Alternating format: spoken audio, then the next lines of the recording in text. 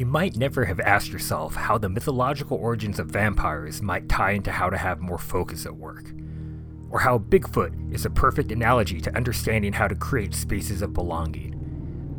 But I'm going to bet that you might be curious now.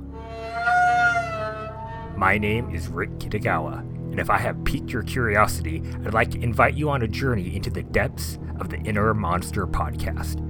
The Inner Monster Podcast is everything I love: short, scary stories, the mythological origins of monsters, and helping people level up. So join us on September 28th at innermonsterpodcast.com or wherever you go to listen to podcasts. Thanks so much, and I'll see you then.